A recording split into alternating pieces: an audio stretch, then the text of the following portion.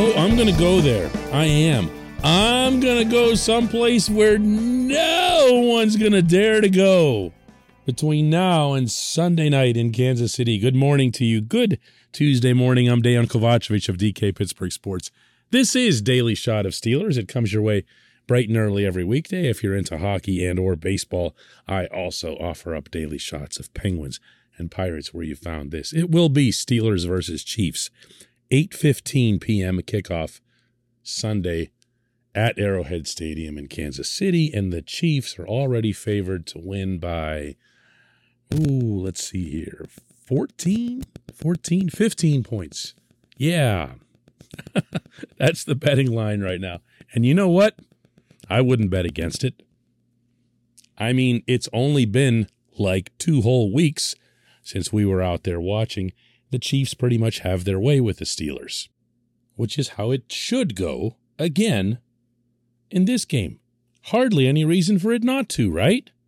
Well, here's what Ray McLeod had to say on the subject yesterday. Put together, and be a spark. Anybody could be a spark at any time, so you just got to stay locked in the game. And here, from the defensive standpoint, is what Cam Sutton had to say yesterday. Yeah, obviously, I don't really, like I said, I don't get into stuff like that, because at the end of the day, it comes down to, stepping between those white lines. So obviously, it's a different outcome. We're looking for a different outcome than, our first round, being out there before. But we've grown in the sense of, just maturity and just growth as a team. And, we're just playing inspired football, playing together, as a unit football. And, that's just carrying us. Obviously, that's been carrying us through the latter of the season and obviously into the playoffs. And I guess so in the sense of just, like you said, pushing the chips or, whatever the odds or whatever, we're just coming ready to play, it's another week, another opportunity, and it's a single elimination. So, that's the odd, I guess that's the odds. That's the standpoint right now. And like I said, we're ready to go. So. Now, Cam Hayward, the other day out in Baltimore, came out flatly stating, just give us a shot. Just give us a shot. We're not worried who's predicting what, this, that. He wasn't even referencing directly the Chiefs because at that time the Steelers hadn't even, officially clinched until the whole circus a lot later that night out in Vegas. Cam probably best represents the general viewpoint of this football team, which is that, okay, we can just do it again and try to do it better. And that's a fair perspective for this particular team, which has won some games that it shouldn't have. Of course, it's also lost a couple of games that it shouldn't have, or tied. And the Steelers, to their considerable credit, have hung in games against visibly superior opponents who, by the way, would exploit the Steelers' fatal flaws right through to the end. The Steelers would just find a way to work around it and win the game. So sure, anything's possible. But let's get real as to how it'd be possible. This portion of Daily Shot of Steelers is brought to you by Point Park University. Choose from nearly 100 career-focused programs leading to bachelor's, master's, and doctoral degrees. Choose when and how you'd prefer to do that studying, whether it's at Point Park's gorgeous downtown Pittsburgh campus, whether it's online, maybe a flexible hybrid format would work best for you. Find out more about all of this at pointpark.edu. The number one way that the Steelers could pull off this upset in Kansas City, I feel, would be if the offense came out and performed in the first 3 quarters the way it tends to do in the fourth. I'm not sure I figured out why this trend is in place. I'm not sure the Steelers themselves have figured that out. When we've brought it up with either Ben Roethlisberger or Matt Canada, you just basically get this shrug that says we haven't executed. Okay, well, let's presume that they execute. Let's presume that the offense does some of the things that we have seen sporadically late in games. It's capable, legitimately capable of doing. All right, that's one. Number 2, the defense produces takeaways. And I understand that's not super likely against Patrick Mahomes. You didn't even notice TJ Watt in the Kansas City game out there a couple weeks ago, did you? Why? Because you don't bring down Mahomes. He's either going to find a way to produce something quickly out of the pocket, or he's just going to move himself quickly out of the pocket. Part of what makes him the game's most dangerous quarterback. He can hurt you and avoid you hurting him so many different ways. Immense talent. But takeaways are takeaways. When the Steelers get a lot of takeaways, as they did Sunday in Baltimore, they flip the field. When you flip the field, anything's possible in any game, no matter how disparate things are. Number 3, look at this season. Look at the times we're living in the National Football League. There are no upsets. At this time a week ago, there actually were living, breathing people predicting that Jacksonville could beat Indianapolis. Why? I mean, they throw around this arcane stat that the Colts hadn't won in northern Florida or against the Jaguars anywhere, including even in London, their last 6 meetings. Well, that doesn't mean anything, except that it did. Except that the Jaguars ended up not only beating the Colts, but humiliating them in a desperate, means-everything game for Carson Wentz, Jonathan Taylor, and the pretty good Indianapolis team. Poof, just like that. Gone.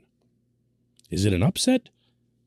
In most seasons, it's the upset that stands all by itself, atop a hill.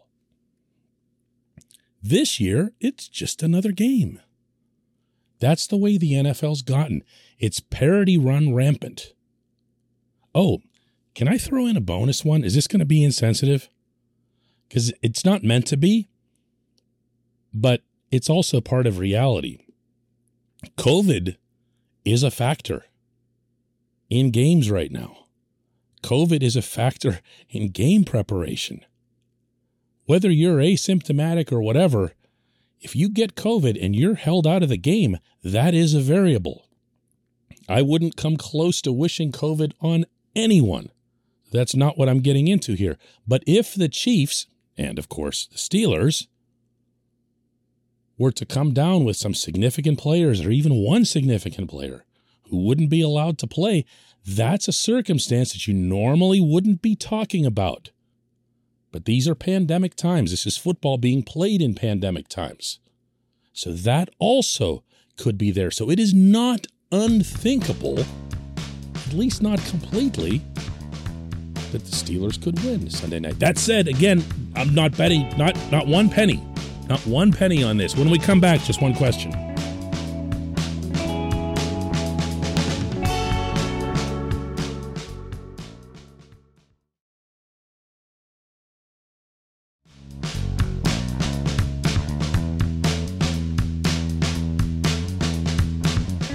Today's J1Q comes from Brian Braunstein up in Alaska, who asks, have the chances of Matt Canada being fired in the offseason dropped now that the Steelers have made the playoffs, even if there is no deep run? Does Kevin Colbert leaving maybe affect Canada's chances? It seems like his firing has always been a long shot, and now even more so. Brian, I'm not sure to what extreme Canada would have to succeed in these upcoming playoffs to warrant keeping his job, much less actually doing so. But I do know that success in bigger games is always weighed more by management types. If Canada were to find a way to beat the Chiefs, I would think that would buy him one heck of a reprieve. Not from me. Doesn't sound like it'd be from you either. But we're not the ones making the decision. We'll see if Colbert is or not. Colbert, of course, is a different case. We reported on DK Pittsburgh Sports a month ago, Dale Lawley did in our Friday Insider feature, that Colbert was likely to retire after this season. We've not heard anything to suggest anything's changed. But with Colbert apparently taking on something of a caretaker of the transition role as he phases himself out, yeah, I would think he'd be heavily involved in any decision regarding either of the coordinators, whether that's Canada's future, as far, keeping his job, or Keith Butler's imminent, apparently, retirement, or anything related to this football team, the offensive line coach, for that matter. But I'm not going to lie, I mentioned in the opening segment some of those sequences in which the offense just looks pretty smooth. Not great, but pretty smooth in these fourth quarter / overtime settings. And it can drive you nuts. And Chase Claypool was the one that gave Canada credit, in particular for that last Najee Harris run that got the Steelers down to the Baltimore 16 and set up Chris Boswell's winning kick. Claypool said that was a design. It might have looked to us like it was Najee trying to run forward, finding absolutely nowhere to go, and then bouncing out to the left. It turns out he was supposed to bounce out to the left all along. And all John Leglue and everyone on the left side of that line were supposed to do was to keep the Ravens off of Najee. And it worked. It worked really well, in large part because Najee handled it well and because Claypool threw a big block downfield. But the play design was legit. And like you, as soon as I heard Claypool describe it and credit Canada, I'm thinking to myself, oh man, it sounds like he's going to keep his job. So we'll see. We'll see. Right now, we don't know that. We don't know any of this. In fact, if I'm going to be completely honest with you here, I don't know that the Steelers themselves know this. These guys, you've got to understand, get so locked in on the moment, on the week, on the challenge that's right in front of them, that they're not doing the kind of extrapolating that we do. We talk about who they're going to take in the draft next year and who's going to be their quarterback. That's not where they are. Yeah, they have certain departments. Scouting department is obviously looking at the draft and not focused on the Chiefs. But the guys who make the decisions are looking at only one thing. That's the football game Sunday night. I appreciate the question. I appreciate everybody listening to Daily Shot of Steelers. We'll do another one tomorrow.